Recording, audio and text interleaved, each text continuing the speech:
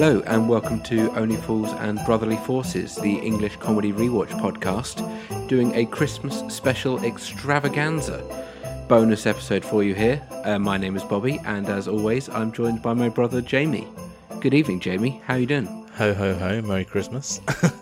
Very nice. That was very cheesy. Christmas extravaganza. Thank you. Yes, I should give a nod to the Stuff You Should Know podcast, as that is what they always call their Christmas special episode, and I just couldn't resist dropping it in here. Oh, right, I see. Plagiarising. Homaging. Homaging, that's the one. Cool. So yeah, a bit of a random one. We do love a Christmas special. We've done a couple already, and it just kind of felt like a cool thing to do. It's a good excuse for us to just come together and have a bit of a booze up, really. Just drink and be merry. Yeah, we're still quite far away from each other. We were hoping to catch each other sort of this month, next month, but obviously not happening in the current climate. So a good excuse to get together and chat about some stuff. This has got to be our quickest ever turnaround from idea to execution ever. I mean, we had played with the idea of doing some kind of a Christmas special for a few weeks, but we'd never really had an idea we settled on. And then you sent me this brilliant idea just a few days ago. You really got a pod voice on today. Stop that, we're getting drunk.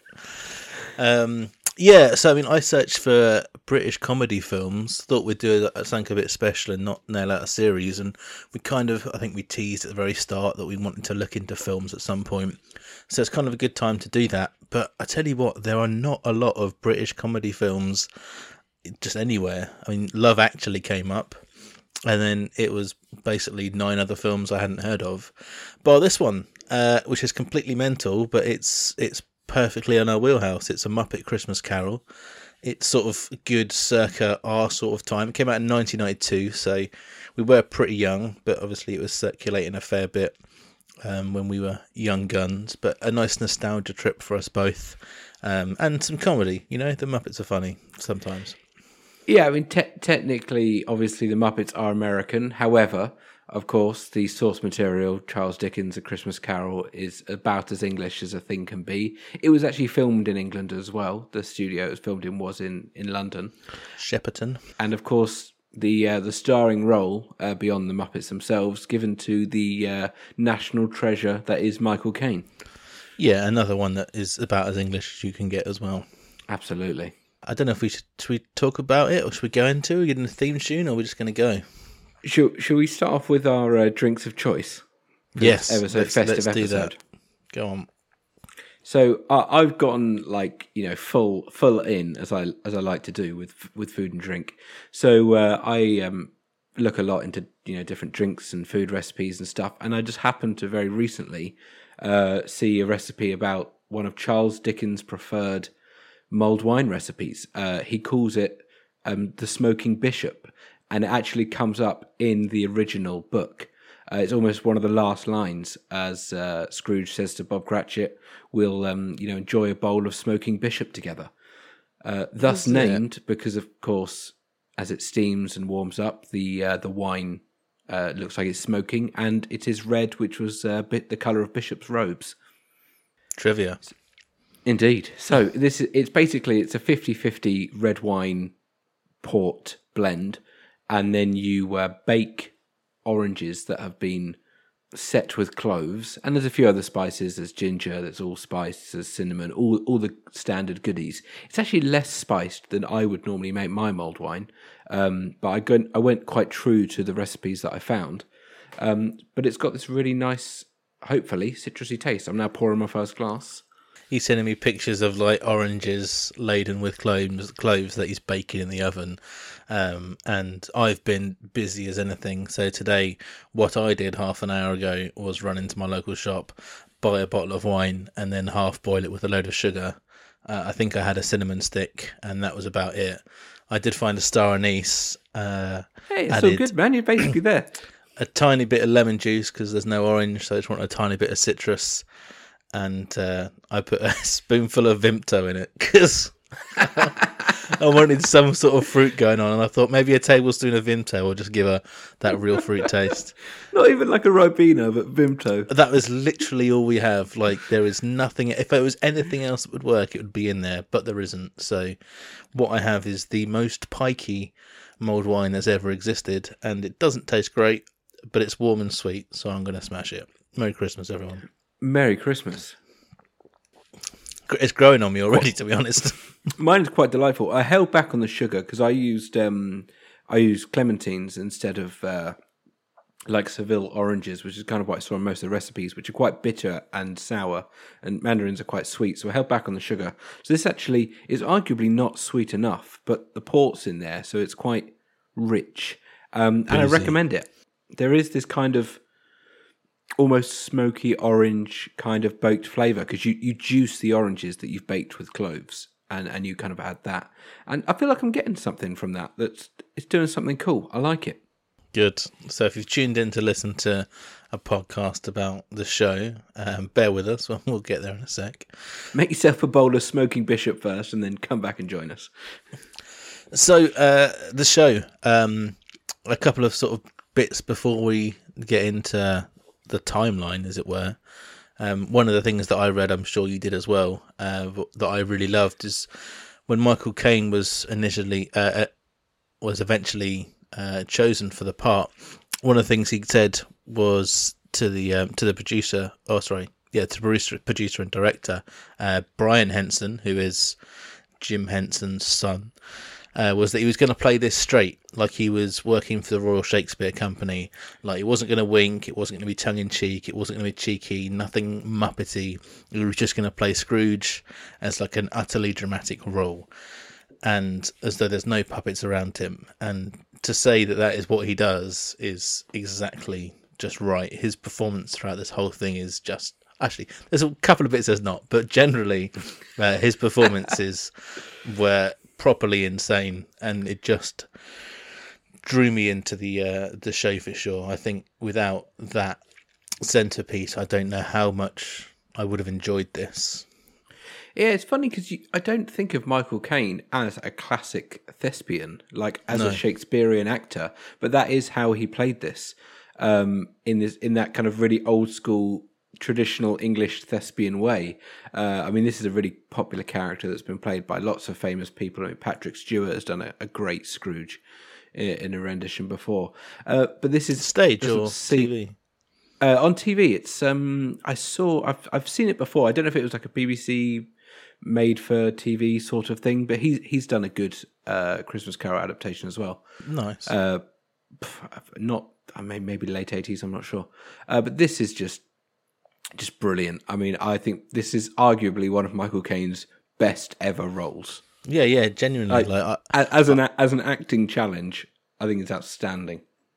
Yeah, I was super impressed with it. There are always going to be things watching this back. I mean, I haven't seen it in quite a few years, but there's always going to be things watching it closely that you'd pick up on as an adult that you just never would have done as a kid. And I was completely blown away. I read that as I was sort of loading it up, and then just seeing all the things he does when he's like crying and emotional. I'll talk about it a bit later, but yeah, I was massively invested in something when there's like puppets around and stuff. It's completely mental that it was able to do that for you. I mean, I'm going to come out straight away and say this is genuinely one of my favourite movies. Like, not even Christmas movie, like favourite films, full stop. Really? So I'm just going to come out with that now, and I'm sure I'm going to wax lyrical throughout, and more so at the end. But this is a real special. Off sesh, is it? It's a real special film for me. I love it. I think it's absolutely brilliant. I think the combination of the Muppets with what I think one of the things I really love about this is the fact it's so true to the book and uses all the language. It is just absolutely beautiful to listen to. Like, I think about this and the original Oliver musical made in 1960, whatever. I think they were two really, really important films for me growing up for my love of like traditional poetical English sounding language, like literary language, and musicals as well. Not so much into as many musicals now, but at the time I loved these two films, and that it just sounds beautiful. I could listen to this stuff forever. Why don't we talk like this anymore? I genuinely dislike musicals quite a lot. I don't. It breaks the sort of flow for me a lot of the time to have this storyline or story arc go into theatrics, and a lot of the time I just don't. I don't need it. I don't appreciate it. I don't think the writing, although catchy, it just. I just don't need that song. I much prefer the film and the acting to do the work for me. But there are some exceptions from different parts in my life that become nostalgic. Oliver is a really good example, something that we were brought up on. And this show for sure, like knowing that I don't like musicals, but I just had no reservations or concerns. And as soon as this opening credits starts, you kind of get this mini montage of loads of the songs that you're going to have in like little orchestral tidbits. And it's just great. And straight away, like a smile goes across my face. And even though I don't like a musical, like I could feel myself getting ready to sing along. I was ready for it. Okay, it seems like a good place to start. Let's play a little bit of that intro orchestral music, and let's get into the film.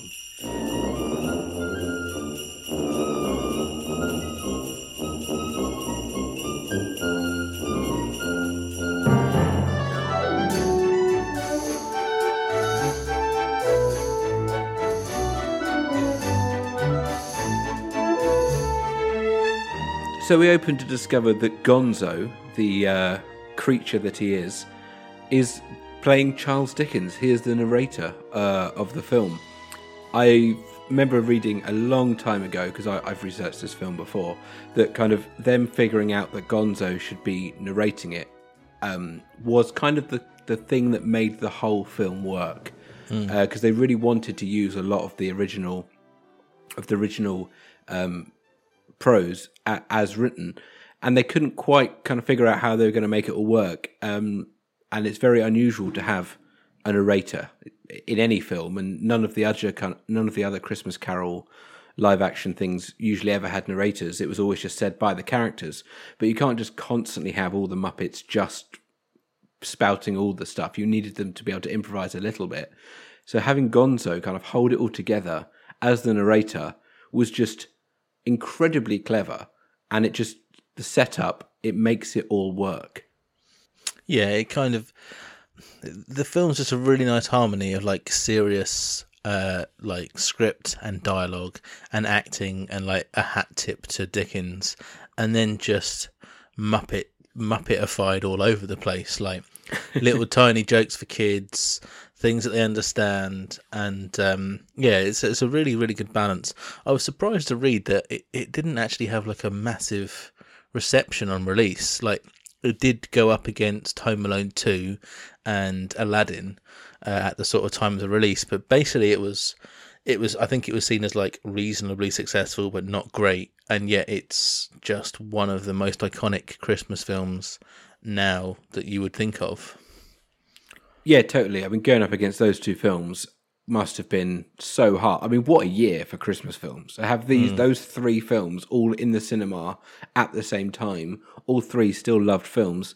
Although, with this film, I was stunned. It's got a 7.7 on IMDb and 76 on Rotten Tomatoes. That is cruel. I find that unbelievable. It's a high score, but I would say it probably is worthy of more on both. So much more. This is one of there are some films, especially on Rotten Tomatoes, which will often surprise you by being kind of way in the 90s, just because people just have such a soft spot for it. I expected to see that with this, and so to then see it at 76, I was really let down. In the very first song we have here, we have got a great introduction song for introducing the character of Scrooge. When a cold wind blows, it chills you to the bone. And this really sets up something that is true for every song throughout, where all of the songs seem so timeless. they seem to fit in the time that it's set. They fit in mid-19th century England in this kind of Dickensian setting, and yet they also work now. And I just think they're the whoever the kind of main music composer was, and the kind of person in charge of just setting all that up. All the songs work together brilliantly. There's clearly a theme running throughout, and they are brilliantly timeless. I really enjoyed all the songs. Yeah, like it's definitely not going to be for everyone. And I think if you don't have some of that nostalgia connection to it, you know, it's not going to float everyone's boat. But in terms of what you've just said, like the writing and how they work, again, the balancing act of them is great. A really nice sort of mood that follows the emotion and the feeling of the film really well. Like it really complements the story and sets the scenes really pleasantly, for sure. I did really enjoy them. I couldn't help but sing along. I think I found like the songs, sometimes a song in a musical is just like obsessing with the kind of emotion in the moment. It's just like, okay, we're all feeling this. We're all feeling love or sadness. Let's sing a 3-minute song about that. Where most of these songs do a lot more than that. They do actually move the story along. They are like narrative devices. They are telling you stuff and informing you. And I think that really helps if you're not big into musicals. Like my missus is not big into musicals at all. You know, she was one of those people who's like skipped songs in Disney films growing up, which I find insane. I'm the musical lover in the family. But I think these songs really serve a purpose. Yeah, they kind of a lot of time feel a bit like a spoon feed, because it kind of is that. The whole point is that you're feeding the younger audience that it's massively aimed at, the feeling and the emotion and the sound of the story. So to be able to do that, but also have it appealing to adults in terms of the lyrics, was really, really good. And I don't know all the details of this, but while sort of skimming through the reading, so this was written, or at least largely headed up by, as I said, Brian Henson, who was Jim Henderson's son. So Jim Henderson's done pretty much everything of the Muppets up until this point, and sadly passes away like 2 years before that.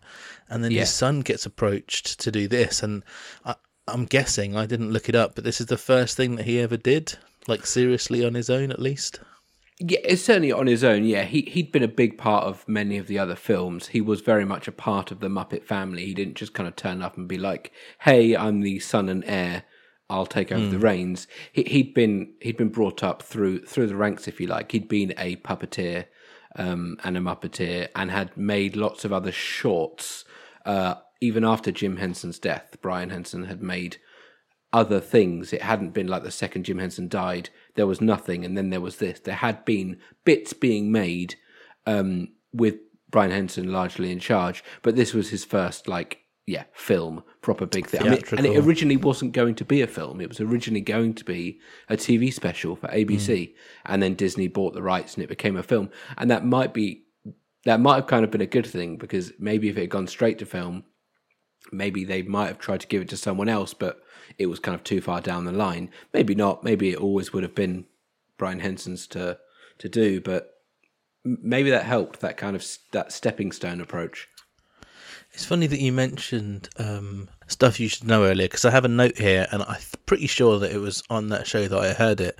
One of the guys, Chuck, who is on that show, used to do sort of a bit of sort of on-set stuff, and he was talking about either working with the Muppets or working with people who worked with the Muppets quite a bit, and was praising the puppeteers for their sort of prowess and professionalism, and how skilled they are at their craft, and how much they care. Like, they are properly top of their jobs and very well respected in that sort of area of film, and people who work with them just generally seem to have mad love for them, that the guy's actually creating this magic, which I think is a really cool thing. I really sort of was great to hear that, you know. Yeah, I think it's really easy to underrate that stuff. I know there was an interview with Michael Caine I read where he said he'd never worked on a set where just everyone was so amazingly lovely, because it was all puppeteers and they were just humble and brilliant and lovely to be around. I know Brian Henson said in an interview that someone had asked him, did the film turn out as you'd expected, like as you envisioned? And he went, well, kind of, but not really, because it massively depends on everyone involved. If you change out one of those puppeteers for someone else, everything kind of changes a bit, because it is such a sum of all its parts. And that was really cool to hear. I think this is a very close and special family, the Muppets. Yeah, some of the things I read for the design and the production of it was really interesting as well. So a lot of the sets were sort of small scale built sets, which look sort of really good, for sure. And also in order to have Michael Caine sort of doing full acting around the Muppets, in the studio, they actually dropped the floor of the studio to allow for the puppeteers, and then had a raised platform or walkways and gangways on the set that Michael Caine then walked across. So most of his, or a lot of his stuff, he's actually on sort of like thinner, small walkways while walking around in order to sort of make that production quite seamless, which I thought was really clever. Yeah, I saw some videos online of that, and that was really awesome. I'd encourage anyone to look it up, because I'd always wondered, I don't know, I kind of just pictured it as maybe like puppeteers lying on the floor with kind of their hands in the air, but actually they're running around, and it's the human actors that are then raised up, walking on these like planks, trying desperately to not look down, I guess. But yeah, it's a very interesting setup, but it does look just absolutely brilliant. One of the early things that I noticed for appealing to the adult audiences, which I thought was quite fun. I didn't actually notice a lot after this, but quite early, when the mice are all asking for coal because it's freezing in the workshop or whatever, they said, "Please, Mr. Scrooge, our assets are frozen." Yeah, which is a joke in loads of different ways. I thought it was quite a good gag. Yeah, the little rats at the start was absolutely brilliant. Everything is great. I tell you what, this is a little interesting factoid that I think some people might not know. The kind of etymology or humbug, right? When you think of the word humbug, everyone thinks of this film, I think. But do you know what humbug really means? I've read it on Christmas trivia. Like, I can't for the life of me think of me, but I'm sure I'll remember when you tell me. Well, basically, the term humbug, people think is to mean like complaining about something or whatever, but a humbug is a practical joke. That's what a humbug is. So when he's saying humbug to everything, he's basically saying that's just a big joke. That's nothing. I don't believe in all that. That's rubbish. But a humbug is a positive thing. It's a joke. Like P.T. Barnum, who's very famous because of the The Greatest Showman film, which I've not seen. But he would, often talk about, creating humbugs, and he was the best humbug maker in all the world and stuff. It's kind of a positive thing. And that was around this time. That's the early 19th century. But then the word has almost lost all that meaning. No one ever uses it in the positive anymore. It's just associated with being like anti-Christmas. But that's nothing to do with it. That's not what the word means. Nice. Well, after sort of setting the scene and learning that Scrooge is just a bit of a bad dude, we learn that he's going to get some visits from the ghosts. We see his old partners, the Marley Brothers, come up, which is, I don't know what their Muppet's name is, but they're the ones where it's like, oh, that's a joke. The grumpy old men. I love those Muppets. They're wicked and everything. They are great, but it's a little bit grating. It's the least funniest thing that happens, but it's still okay. I don't know. I think it's great. So, are you aware? And this is the thing. I've got a few trivia bits like this that I'm not sure. So, for many people, and this is myself included up until about maybe 5-10 years ago, certainly until my 20s, this is the only version of A Christmas Carol I'd ever really watched. And so I was surprised to find out later in life that the original story only has one Marley. Yes, I think I was aware of that. But yeah, a lot of people don't know. So the original story is just Jacob Marley, but they thought this character would be so perfect for this double act of the two old guys that they kind of added another one. But the original story, there is only one Marley. I remember that scene where they sort of appear and they have this song, which is kind of a little bit like ghostly or doomly or whatever you want to call it. It's pretty dark. Captive bound, we're double iron, exhausted by the weight.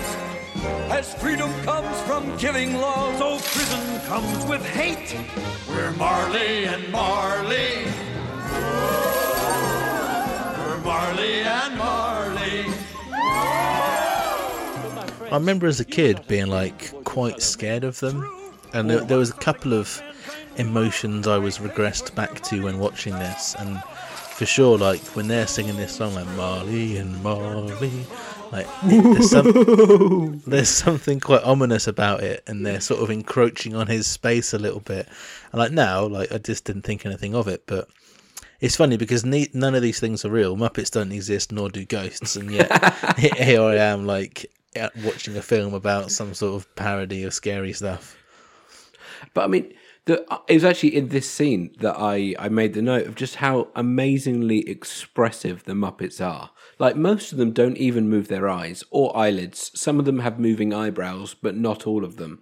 And yet, they are so expressive. You really feel like they are living, moving creatures. Like, they could easily be computer generated to their level of animation. I don't know how they do that. I don't know how they make them look so good. It's just amazing. It's a massive amount of nuance in the sort of tiny gestures that are made with the mouth / hand, for sure. And you got to remember, this is 30 years old. You know, this is bloody old, and the fact that they're able to achieve. I wouldn't say that you watch it and think that they're real people, but a part of it is, again, probably just linked to the fact that I knew it as a kid, but it does feel like they exist. Like there's enough sort of portrayal of emotion and nuance that you kind of do just get lost a little bit and forget most of the time that it's a puppet. All it is flapping its head mostly, and yet that can actually make you feel like it exists. It's very cool. Totally, and like it is a relatively scary film in places. It's a relatively scary book in places. Like I've heard it described by like a literary guy as a bit like a ghost train. It's kind of controlled fear. The whole original story. It is meant to be kind of creepy, and in places it's very creepy. And the film doesn't seem to shy away from that. It does kind of embrace the creepy elements but very quickly. Like in this song, there's like a little bit where they're joking about how they evicted the orphanage, and then they have a little bit of a like they shudder at their thought of their own evil deed, which you can easily kind of miss. But it's quite a dark moment, and then they go back to kind of making a joke. The way they jump between those things is just I don't know how they do it, but I guess part of the way they do it is the source material does kind of lend itself to that. There is jokes in Dickens. He's a surprisingly funny writer, I hear. Like, there are more jokes than you'd expect, and I kind of get the feeling he'd probably approve, because there are jokes in the original. I actually, as part of my research, I have listened to an unabridged version of A Christmas Carol. Does that mean you listened to the whole book? The whole book. In the last 4 days? Yes. And do you know what's interesting? It's a short book. Like it, and so's the film, you know? Like I remember when we first mentioned it, I was like, that film is pretty long, isn't it? There's a lot to talk about. And then it's like an hour and a half. The book is, when read with some performance, it is read by one person, and it's unabridged, but he does do all the voices and stuff. That was only 3.5 hours. I mean, that's a short book, but it's so punchy. Yeah. The story does move along nice and quick. That must have been quite beautiful to listen to, because, like you said, the language we touched on already, but it's just so poetic. Like, it's not like Shakespeare, but this like modern, well, it's not modern, a modern idea on Shakespeare, but sort of the old English language, without a doubt, is just such a beautiful thing. You know, like take heed and all these other sort of old school things that come up. I don't know, it just must be a thing about getting old, hey? Like, I don't know why you appreciate it so much more, but the poetry is fantastic. I mean, I think I've always kind of loved it a little bit. I remember when I watched Baz Luhrmann's Romeo and Juliet, I had similar feelings. I was like, this is amazing. This is like a modern film, but actually they're speaking like Shakespeare, and it's brilliant, and I absolutely loved it. And I definitely get similar kind of vibes from this.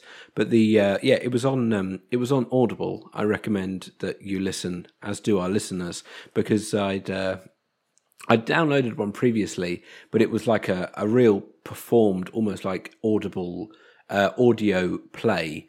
And I was like, yeah, I want to hear it unabridged. I want to hear the actual. And I found there was a great version, free on Audible if you have a membership, that is an unabridged but well performed version of A Christmas Carol. And it was brilliant, and it's so close. Like there is not that much missing in this film. There is 4 or 5 scenes. It just didn't go. It just didn't go like the lamp, not the rat. Like the lamp, not the rat.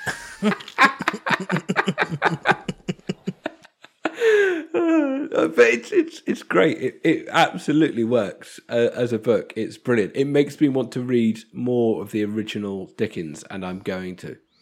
Nice, cool. So the first Christmas ghost, scary as shit. We agree. She's creepy. Isn't it? Like I couldn't remember 100% which ghost was which at first. I was like, I'm pretty sure it's that young one. I'm pretty sure she's scary. And then when it came on, I mean, I watched like a 1080p version. And yeah, she was like freaky looking. I think she's more freaky looking now for me as an adult than she was as a child.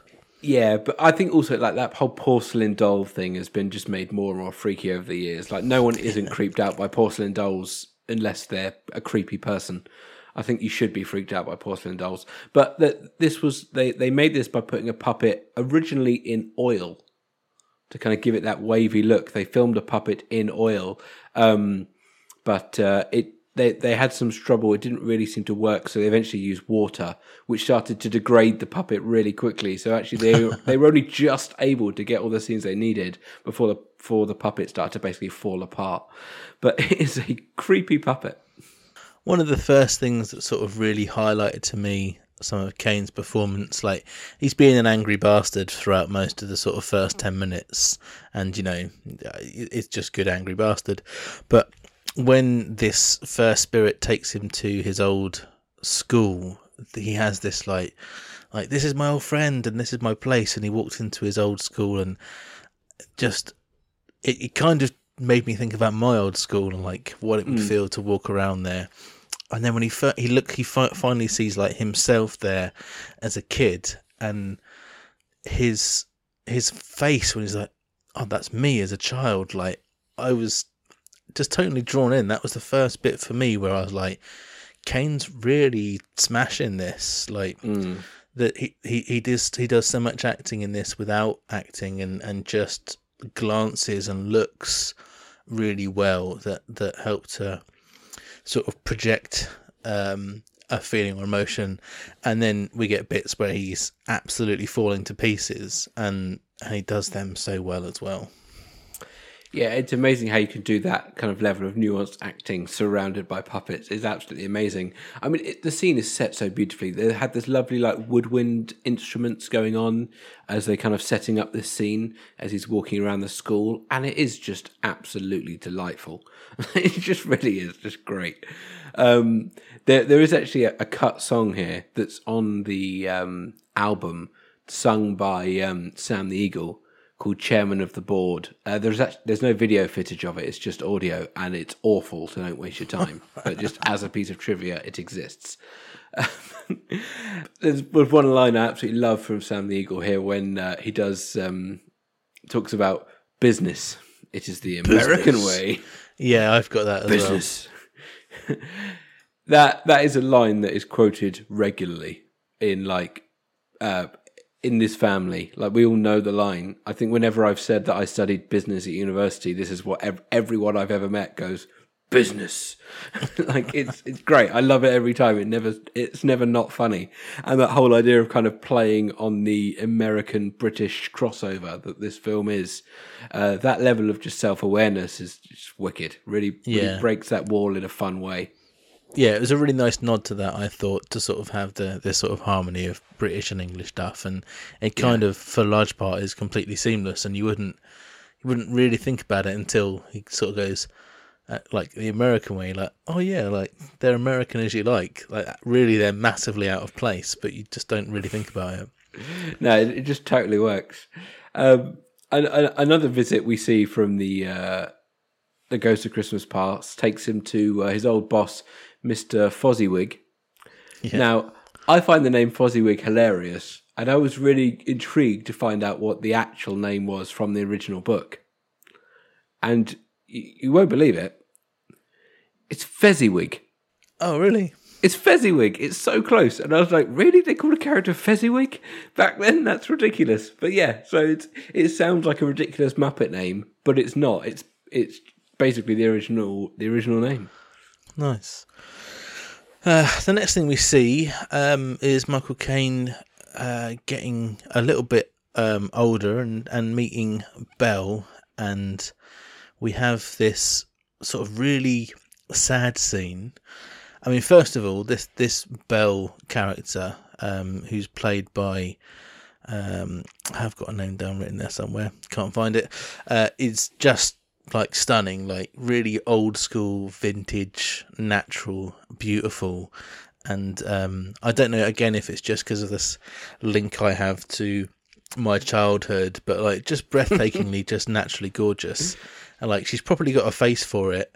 And when her singing starts, I thought maybe it was dubbed, but as it went on, I kind of thought maybe it was actually her. And I looked up some of her credits, and she's basically done nothing else, which I was quite surprised at, because she seems pretty reasonable at what she's doing. It is very much her. I've seen a video of her in a sound studio recording her song with Michael Caine. Oh, nice. And it's very much her. She's got outstanding pipes. And so this comes to something that I have very strong opinions about, which is, of course, this song, which from most versions is cut.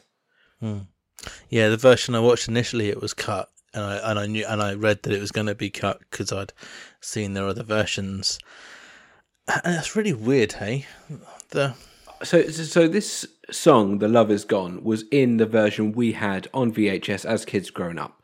I always liked it. Apparently lots of kids didn't like it. They thought it was slow and boring and emotional. I was clearly just an odd kid. I always loved it. Still do. And I think the entire film is considerably better with the song. It's so pivotal to the emotional journey of Scrooge, to setting it up. It has a callback at the end. I think this song is critical, and it's a travesty it was cut. Brian Henson was furious by all accounts.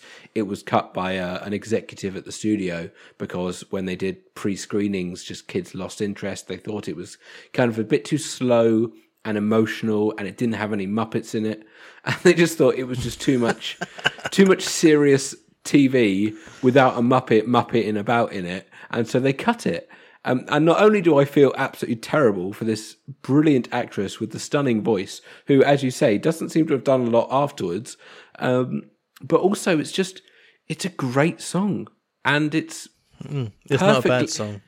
The way kind of Michael Caine joins in on the bridge and sings along with her is just it. I mean, I'm bawling. You know, I'm getting a full on emotion over here.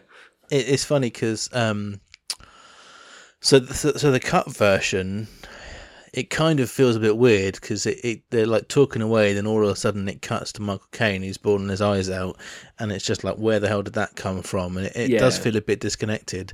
So I kind of watched that first because I wanted to see what it was like, and then I put the main song on, and I was like, right, she's beautiful, got a good voice, and she's singing along, and I was thinking, do you know what? I felt like I had more emotional connection to this song. It's nice and everything, but I'm actually not like as invested as I thought. And then Michael Caine stands directly behind her, and even though Michael Caine is not a good singer at all, the way that he joins in with this is stunning, and it just suddenly becomes like properly heartbreaking. And like, I can't say that I didn't start to get a bit choked up for it.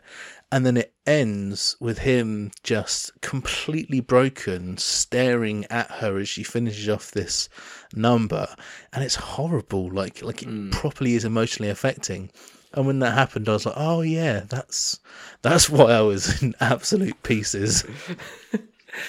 So the thing with this song is it was cut for the cinema release. It was then put on the original VHS release, but then cut for nearly every subsequent release. And Disney lost the original negative, so the only footage they had was the kind of VHS footage, which was completely useless. So even when they did like the anniversary releases years later, they couldn't put it back on because they didn't have a decent copy.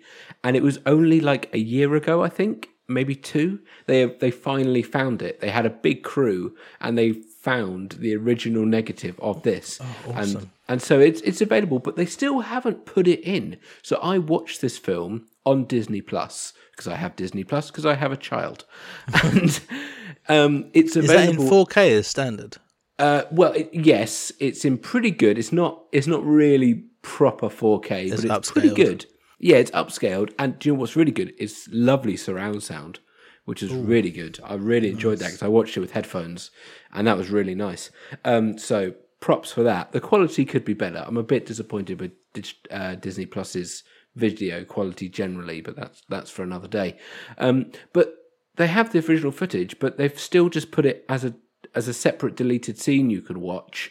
They haven't actually embedded it in the film, which is just such an error. Put it in there; it's better. But I think most people don't know the song. Like my missus and her family, when I remember watching the film with them, and it was the first time I found out that song was ever cut, and I was like, "Whoa, whoa, whoa, whoa, whoa! What the fuck?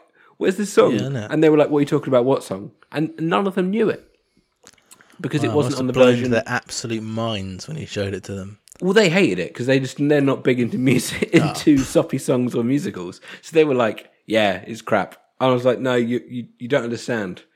Everything's better." Do you know, I completely get that. Like as a kid, although I appreciated the melody, I probably didn't like that bit, and it was probably one of my least favourite bits of the episode. And I'm pretty sure I fast forwarded it when I watched it.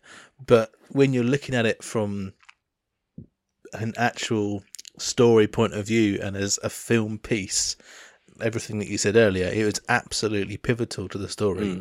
Like it completely changes how you look at Scrooge, and it completely changes the explanation of why he is such a reserved, cold, hard bastard. Like it's right there in that song. It exists there, and you watch him break down, and from that moment, you know, he fucking comes like a rebirth, and that is that changing moment. Yeah. So yeah, that is the moment that makes this. The rest of it makes sense. So that is basically it now for the Ghost of Christmas Past. He is a very broken, upset man. He's seen all his kind of sad, all the sad scenes from his life, and then he's feeling very melancholic. And then we get introduced to the outstandingly jolly and brilliant Ghost of Christmas Present, who is an absolute delight. Yeah, I kind of put him as a bit of a sort of Brian Blessed giant. Like yes. He's not quite as loud and as outlandish, but he's certainly getting pretty close, and he is a big bearded bastard. That's a great shout. And actually in the book and in many of the visual renditions, he's described as kind of showing off a bare chest, as like having a half open robe, and he's like a big hairy bloke. So this is Brian Blessed. If Brian Blessed has never played the Ghost of Christmas Present somewhere on some stage, then the world needs to sort its life out. That must have happened. There was some really good effects and camera work in this generally. They do quite a few bits where the Muppets are, for all intents and purposes and how you perceived, not being puppeteered. You see their legs, you see the feet, you see them walking, and it's sort of variously successful. Some of it looks a little bit more CGI and comped, and then some of it looks genuinely seamless, like when Kermit or Cratchit and his kid are on the shoulders and they're walking. It just looks absolutely great. And there's one bit here where this giant goes from, half the size of a house and shrinks to normal human size, and it is seamless, like absolutely seamless, considering that this is a digital rendition that then goes into some sort of costumed character. It looked brilliant. I was well impressed at that. Yeah, the Ghost of Christmas Present in general just looks outstanding. I love every minute of him. I mean, this song, the main song that he sings here at the start, should be a Christmas staple. It's in the singing of a street corner choir. It's going home and getting warm by the fire. It's true wherever you find love. It feels like Christmas. A cup of kindness that we share with another. Bublé should have sung that. Like that's how much of a Christmas staple it should have been. I don't understand why it isn't. It's a fantastic Christmas song. Yeah, it really is quite a good song. Do you know what? This feels so weird, like really, like all of the serious stuff we've done and the comedies we talked about, and we're basically just sat here absolutely noshing off the Muppets. This is a massive nostalgia trip, but I can't believe, I knew I was going to like it, but there's something like a little bit random about talking about it in a podcast and talking about how good the Muppets was. Don't you think? Well, I do. However, I'm slightly vindicated by the fact that I know another podcast we love, Richard Herring's Leicester Square Theatre podcast. He has very regularly talked about with many guests about how Muppet Christmas Carol is one of the best films ever made, and undoubtedly the best Christmas film. I don't think we're alone in this view. I feel like this film holds a very special place in many people's hearts, and I'm quite happy to dive into it and nuancedly talk about different parts. But I mean, if I can think of something bad, I'll mention it. But don't hold your breath, people. I've got a couple of knocks on it. But I think, I don't know what it's called, what the kids or the modern people call it today, but I think there's definitely like this underlying machismo sort of bit of me that feels like massively emasculated by praising Muppets and musicals. It shouldn't be there, but just part of me is just like, that's not what men do. They don't like this stuff, but what can you do? Love it.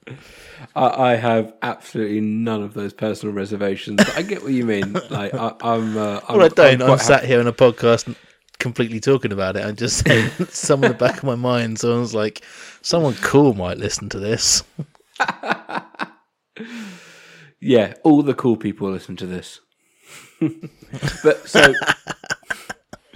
it's funny you mentioned the Kermit walking down the street with Tiny Tim scene, because I read quite a bit about this scene, and so this was the one that they talked about as kind of the biggest full-length Muppet scene where you kind of see their legs and how they did it. And I've listened to a thing where it's being explained at length by Brian Henson, and basically they had 4 puppeteers, all dressed completely in blue, because this is back when it was blue screen, before it went green screen. They were dressed in blue, and they had kind of one on Kermit's legs, one doing his face, another doing Tiny Tim, and they were just like, and it was all done like that. And then they got taken out in post, and Kermit is walking on a barrel that's being just rotated. Yeah. That's how it's being done, and it looks brilliant. That one, it's really, really good. I thought that was really cool. That's definitely the best of all the full length Muppet shots, and he talked at length about how proud he was about that shot, and it was kind of something that had never been done, and they were only just starting to mess around with puppeteer removal, which wasn't the official term. But yeah, very, very cool. I mean, a really, really good scene. And the song is great, like the way that you got like Kermit scatting along. Yeah, very good. So we go through the whole Ghost of Christmas Present, which is basically that everyone hates him, he's going to die and no one's going to care. We also find out that Tiny Tim's going to snuff it. Actually, no, is that actually that? No, that's the future one, isn't it? No, there's not. Well, he says will Tiny Tim live? And he goes, Oh, yeah. I don't think he will. And then this is the part where, and again, it's from the book and they do it in the film, which is dark but brilliant, where they kind of throw his own sentence back at him, where he goes like, well, if he's going to die, better do it and decrease the surplus population. And that I thought was brilliant. And it kind of had me have the feelings of like, you kind of want this to happen to lots of people, and probably myself at some point as well. Like, everyone should go through this experience where something they've said that's kind of terrible, they should be shown exactly what that really means, and then been said, remember what you said? Yeah, you feel like a dick now, don't you? Like, yeah, we should all have those moments. We really should. Like, I think we should all be so lucky. Just a reality check. Yeah, Scrooge is a blessed person for getting this opportunity to see the error of his ways. It's a very thought-provoking scene. The really clever thing that they do this, which just really punches the emotion in your face, is that they have essentially two directly same scenes set 2 Christmases apart, where they have the family and the kids and everyone's excited and happy, and even in the face of poverty everyone's upbeat. And then you basically get exactly the same scene, but now Tiny Tim's dead, and it's just so somber. And again, just the emotion that you can get portrayed through just puppets, with the direct comparison of these two versions of the scene, it's like horrendous. Like, it's focal afflictions as well, as much as it is like physical puppeteering, but you feel it, and then Kane's there to really back it up with this like really red eyes, and absolutely cutting. I mean, everything about Tiny Tim is absolutely tragic. I mean, he's this little, they have him like coughing and everything, and it's so upsetting, and that's quite a big move to not just hint at him being like a bit ill, but to have him like, like coughing and seeing like generally really ill is very dark and very emotional. I mean, I got very emotional about all the Tiny Tim stuff. How can you not? It's really, really heartbreaking stuff. I mean, the Ghost of Christmas Present was an absolute delight. It's a shame to see him go. The Ghost of Christmas Yet to Come, which is just a delightful way of saying the future. We should all just bring it into our lexicon more often. I think everything with the Ghost of Yet to Come this is probably the one bit of the film. It's quite scary, and I think it's very clever how they have like Gonzo and Rizzo like let you know. They're like, this is scary, we'll see it at the finale. It's almost telling those with really young children, maybe skip this bit if you got like a 4-year-old or something. The costume on this dude looks brilliant, and he's got these big like lanky extending arms. It's like ominous, really. Like, the presence of it is it looks really, really good. This sort of like dirty rag is perfectly achieved. Yeah, it's kind of obviously got big Grim Reaper vibes, but it also still feels incredibly unique and thought out. It is lovely. Do you want to hear what I don't know how certain, I know a couple of one of these is true, I don't know about the other. Who was originally going to play the Ghost of Christmas Yet to Come? Was there actually going to be a face to the character? Or originally all the ghosts were going to be played by existing Muppets. And then over time... yes, I knew that much. So who was the Muppet originally going to play it? Yeah. Yeah, I did read it. I've forgotten, though. Gonzo. It was Gonzo, yeah. And the joke being his bloody nose was going to be poking out of the thing, which is funny, but massively would have destroyed everything about this whole like series of events. Yeah, I couldn't imagine his... That's very funny. They were also going to have Miss Piggy as the Ghost of Christmas Present.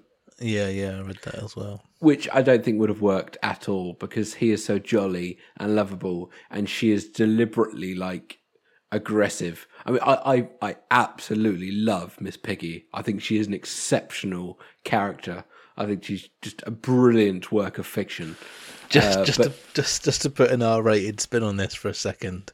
So in a chat group I'm in with a load of photographers, randomly someone sent a link to a page the other day, and it was boudoir animation illustrations of Miss Piggy. No, I can't remember what you said, but like, there's the sexy shots of Miss Piggy that you always wanted, and it's like genuinely like her looking very sultry and sexy, and it was just such a weird thing to see. And then obviously to do all this, I was like, that's weird timing, isn't it? I mean, the whole relationship between Miss Piggy and Kermit and everything is just wicked. But I mean, she's absolutely brilliant in this, and definitely fits the character she's given much better. But yeah, everything with the Ghost of Christmas Yet to Come is creepy. It does kind of. I felt in the original book, it actually dragged a lot. So I could see why this is maybe the only bit that was kind of a bit less tight in the film. I think they summarised it kind of as much as they could. There was one thing they left out that was in the book that I found really interesting, is Scrooge specifically asks to talk to someone who was... Well, how did he word it? Who was like... Who was happy, who was like kind of had like a positive spin on his death. But not in like, but anyway, and it was basically someone who was like happy and not taking the piss out of the fact he died, and they found someone he'd given a mortgage to who couldn't afford to pay it back, who was absolutely thrilled he was dead because then he'd get a few more weeks to pay his mortgage back, and it was like, okay, that someone it was like that was a very clever thing that was from the book and very well done that they kind of cut here, which was probably good because this whole bit does drag a little bit with the whole stuff like the spider and all that. That's a difficult scene, I think, to pull off with the Muppets. It kind of works in the book, but even then it drags, and I think it kind of didn't work great here. No, I didn't love that bit. I also thought that just the whole thing is quite like obvious, and I think it's really hard to move away from the sort of obvious subtext and where it's going to lead. Yeah. But it does pay off quite well at the end when we get to the crux of it, and Kane is pretty much on his knees or about to fall to his knees and wiping his the tombstone off of the snow. Like, it does deliver at that point, and you do kind of get brought back into that for a moment. Which is impressive acting and directing when there's something that you know has been going to happen for the last 10 minutes, is they still make affecting when it happens. Is a very good trick. That's just very well played off. I mean, the way he kind of... I genuinely chuckled a bit when he kind of points at another grave that clearly isn't the grave. that bit, that kind of made me chuckle. It was like, is it... No, you sure it's not that one? No, okay, yeah. that really made me giggle. But yeah, it's very emotional, it's very affecting, and you do get this just brilliant, Oscar-winning breakdown from Scrooge as he's kind of grabbing the robes of the Ghost of Christmas Yet to Come. And yeah, at that moment we sort of come into the bright light and we come back into sort of present time. He's had the visits and wakes up to realise that it's Christmas Day and he can make a change. And this is where it just kind of all goes a bit lovely, a bit fluffy. There are some really good bits about this and some slightly poorer bits. One of the things that really sort of hit me that I thought was brilliant was when he goes to the charity guys and sort of whispers a number we don't hear, which is brilliant. And the gift of the scarf between the squeaker to Kane or Scrooge is just a really awesome moment. Like it's somber and happy, and there's this like exchange of love and gift. But then when he gives it to Scrooge, it completely changes this dark, smart businessman to just like a little flourish, and just instantly he is just transformed, like visually as well as his attitude. And I really like that as sort of just a sign and a piece within it. It was really kind of like poetically supporting the visual of this idea of Scrooge. I thought it was really nice. I completely agree. I think that literal colour that he's given by being given this red scarf is brilliant and works so well on screen. And this is one of the scenes that I'd actually thought of when listening to the book. I wondered if it was in it. So in the book, he does whisper a number. You don't hear what it is. However, he's not given a scarf. He's not given anything. They just say like, "Thank you so much, oh my God." So the idea of one of the charity men giving him a gift and him being so like genuinely overjoyed to receive it, that's an original idea. Brilliant. And that is wicked. Yeah, genius. That's really, really cool. Yeah. I mean, it is so much easier to want, like, from a director or a script writing point of view, to want to have that visual support to the idea anyway. So it's a much easier choice to make, but still to go in and do that is fantastic. It's not in... I mean, I quickly glanced at a couple of other versions. Like Disney did another version of this film not that long ago, where Jim Carrey plays Scrooge in like a motion capture. I don't know if you've seen any of that, but it's not in there. But yeah, exactly that visual representation of him wearing colour is really great, and it just sets up this tone, and it sets us up for Michael Caine bursting into song. Now, you were a bit harsh about his singing earlier. Oh yeah, and this is definitely the worst bit of the film for me. Not only is the singing not very good, but his acting is also quite hammy in this part. Like his attitude change is really nice and natural and works, but mixed in with the not so good singing at this very point, there's a couple of gestures that he makes towards the Muppets and stuff, which just doesn't quite feel as effortless and as seamless as the rest of the film. And for a second, it really took me out of it and wasn't quite up to the same par. I get what you mean, but I kind of completely disagree, in as much as Scrooge, is learning how to be this happy person. So of course it feels kind of wrong and doesn't really work. He's never done it before. And I actually like that. I think it works. I think his singing is... it would be great if Michael Caine just came out and was a brilliant singer, because it's incredibly average, but he's not bad. He doesn't try too hard because he can just sing. He basically can hold a tune and not hit a single like flat note. If you compare it to, the thing I was kind of taken to was, I'm not sure if you've seen Mamma Mia, but you've got like Pierce Brosnan and Stella Skarsgård and what's his face all singing. And they're all awful. Like, none of them can sing a note, especially Pierce Brosnan. It's genuinely hilarious listening to him sing. It's so comically bad. But Michael Caine can hold a tune. Like, it works. That's right. He's basically speaking in tune. Yeah, exactly. Which is fine. That works for me. And I think his kind of awkwardness kind of works. I think you're doing him a lot of favours here. I think this is like... just slightly subpar acting. I don't think he's like meta acting this awkwardness. I don't know. There's no way. I had a few years of my life in, I don't know how old I maybe was, 10, 11, something like that, where when I first got like a TV in my room, and I used to watch this film up until the Christmas day, on Christmas Eve on my own in bed. And then the next day would turn on the finale as the Christmas Day morning and kind of watch this first thing in the morning. So I have very strong like affection for this finale. You're a weird kid. You've only just worked that out. I think it's great. I think it really works. One bit that's really interesting that I got, again, from the book is, in the book it points out how...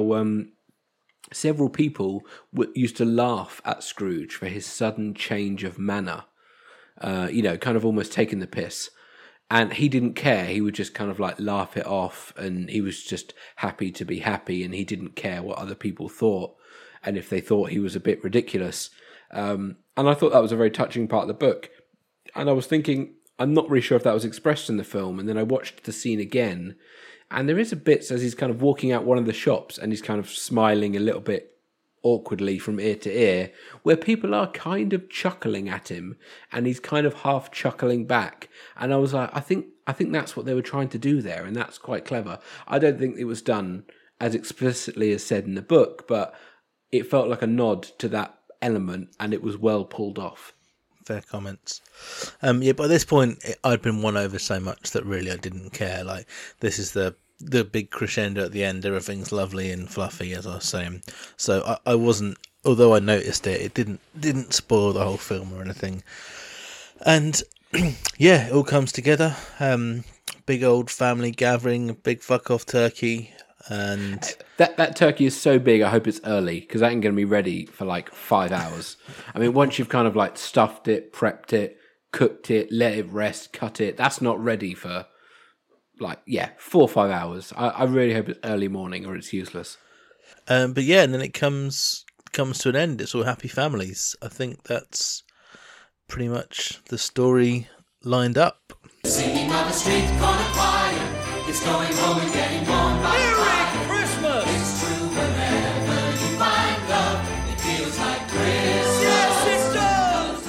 Well, one of my closing notes was that I wasn't sure how objective I could really be on this. I found myself so just living in these memories and finding comparisons to sort of how I perceived it as a kid and things that I could pick up as an adult, and the sort of nuanced Shakespearean or thespian acting from Michael Caine. Like there was really a whole lot to enjoy there. But I didn't feel like I was being massively objective, because I was just kind of enjoying this nostalgia run, and I wonder if I kind of watched it for the first time, how I would feel about it. But I think I would still think it was great, because it's great. It just is quite great.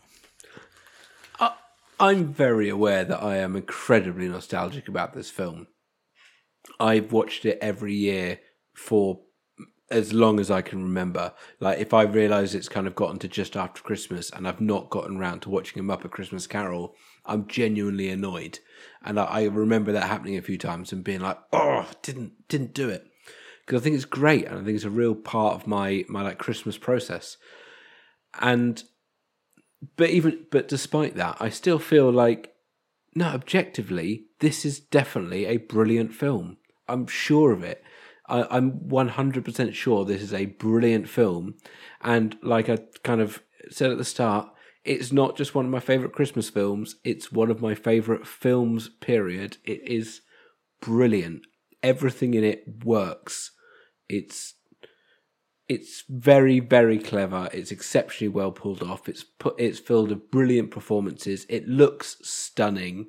The music is great. It's just, what is not to love? How can you not love this film?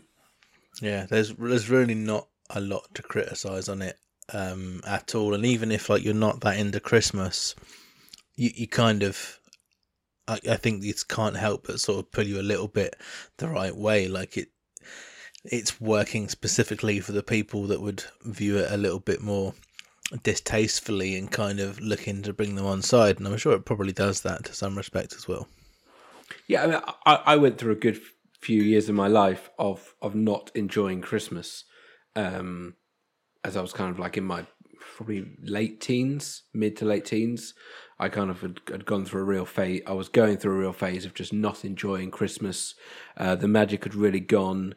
Lots of outside factors.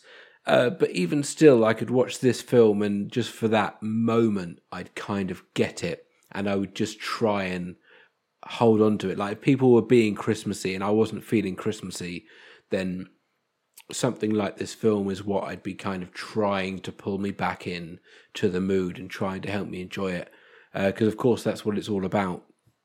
And, I think it's so respectful to the original source material that it says at the end of the film, it wrapped it up brilliantly by Gonzo saying, and if you like this, you should go read the book. And that's exactly what I did straight away, was download the book and listen to it. And I recommend everyone else do the same, because it's wicked. It really stands up. Nice. I'm probably going to do that in the next couple of days, just before we get to Christmas. I think it really makes me think. There is that element of it's such a cheesy concept, the whole, like, can we change? Obviously, it's kind of ripped off a little bit in It's a Wonderful Life, kind of plays on that similar concept. And you kind of ask yourself, do people really change? Could anyone really change this much? And, I don't know if they could or not, but it certainly has you believing for the film. It's very difficult to turn it off and be a Scrooge, because you've almost had that concept taken the piss out of you if you're like that. Like, if you're a Christmas hater, you've just had someone point out all the ridiculousnesses of that opinion for the period of the book or the film. And yeah, it's delightful. Obviously, I've spoken a lot about the book and how the source material is so good. It almost is saying that you can't go wrong. But I think that is the incorrect thing to think. I mean, I remember as a kid we had the Mickey's Christmas Carol, which I've not watched since, but I remember that being not very good and didn't enjoy it. And after a couple of years of watching both, I just stopped watching Mickey's. I've watched a couple of other renditions of this. I mean, there's that one with Jim Carrey I mentioned, and they use the motion capture technology, the same thing used in a few other films like Beowulf and there's like a North Pole for Polar Express. It's all the same company makes all of those films, and for me, that lots of people, I find that whole thing just a bit creepy and weird. I don't really like it. I think motion capture worked amazing with like Gollum in Lord of the Rings, but as a whole film, animated film, it just doesn't really work for me. But it's not a gimme. Just because the story's great doesn't mean it's a gimme as a film. You've still got to be clever and you've still got to put it off. And that's what this does. It takes fantastic material and executes it bang on. It has lots of original ideas. It's trying to weave in the Muppets. I mean, for God's sake, that's not easy. And it just does it brilliantly. It's honestly flawless in my mind. Yeah, no, it really is definitely just really up there. Got a lot of love and respect for everyone involved in the project, and they've come out with something great. I think it's loved and lauded in our generation by many, and it's a shame that it wasn't nearly as successful as it probably could have been at release. But I think it holds its place in sort of society and everything, and is probably revered as it probably deserves. It's rated higher than Home Alone 2 now on IMDb. That's something. Well, that will probably bring us to the end of this episode. A little bit of Christmas cheer. If you listen to this before Christmas, then hopefully you can get a moment to watch it, because it will massively put you in the mood, if not on Christmas Day. I've definitely watched this on Christmas Day on more than one occasion. And yeah, I mean, I've always loved Christmas anyway, not necessarily just for like the festivities. I don't mind sort of the tree and the decorations and stuff, but I love time off, not working. Honestly, most of it is just because I know I don't have to go to work, but like knowing that everyone is off at the same time and you can have like drink and food all day and no one's judging you. Like, obviously you can't do that every day because you'd be a fat drunk alcoholic, but to have one day where it's completely allowed and everyone's there to just sit and enjoy it at the same time, that is Christmas to me, and I'm happy with. I don't mind the byproduct of sort of all the festivities. I get annoyed when it comes in like November the 1st or whatever, but when December hits, that's fine. I can look forward to having that time off. So best wishes to everyone for your Christmas. I hope you get some time off with your loved ones, drink and be merry and have some lovely food, whatever that might be. If you got a chance to listen to this pod, I hope you enjoyed it and had a little bit of fun with this nostalgia trip that we've just gone on. Yeah, this has been a real pleasure. As soon as you mentioned the idea, Jay, I kind of knew I wasn't going to be able to say no. It was just the kind of thing we needed to do. It's been a pleasure to talk about. It's been another fun year of Brotherly Forces action, even though it's been a little bit more intermittent. I've really enjoyed it. So I really want to thank everyone for carrying on listening, and hope you carry forward with us as well. I know we've gone monthly rather than weekly, but we still really enjoy it. We think about the pod a lot, and we really enjoy all your interactions. So please do, get in touch. Tell us how you're doing. Tell us what you're enjoying, the shows you've watched, if we've helped convince you to watch something or not, or whatever. But yeah, most of all have a bloody Merry Christmas. Innit? Definitely. All right, well, not too long until you will hear us again. You kind of get a two for one in this period. So we are doing Fawlty Towers for release, hopefully in the first week of January. So going to be back on it, microphones back on, and very much looking forward to that. So we will see you in a few weeks if you're listening in real time. If not, we'll catch you next time. Thanks as always, Bob. Merry Christmas to you. I'm sure I'll speak to you again soon, but I'm glad that we did this. Merry Christmas, Jay. Thanks very much. Thanks very much, everyone. Take care. Thanks very much for listening to the podcast. If you'd like to get in touch with us, you can find us on Facebook /OnlyFoolsBrothers, or on Twitter we're @OnlyFoolsBros, or if you want to send us a longer message, you can email us at onlyfoolsbrothers@gmail.com. Also really appreciate it if you could give us some sort of rating or review on your podcast app of choice. Thanks very much. Goodbye.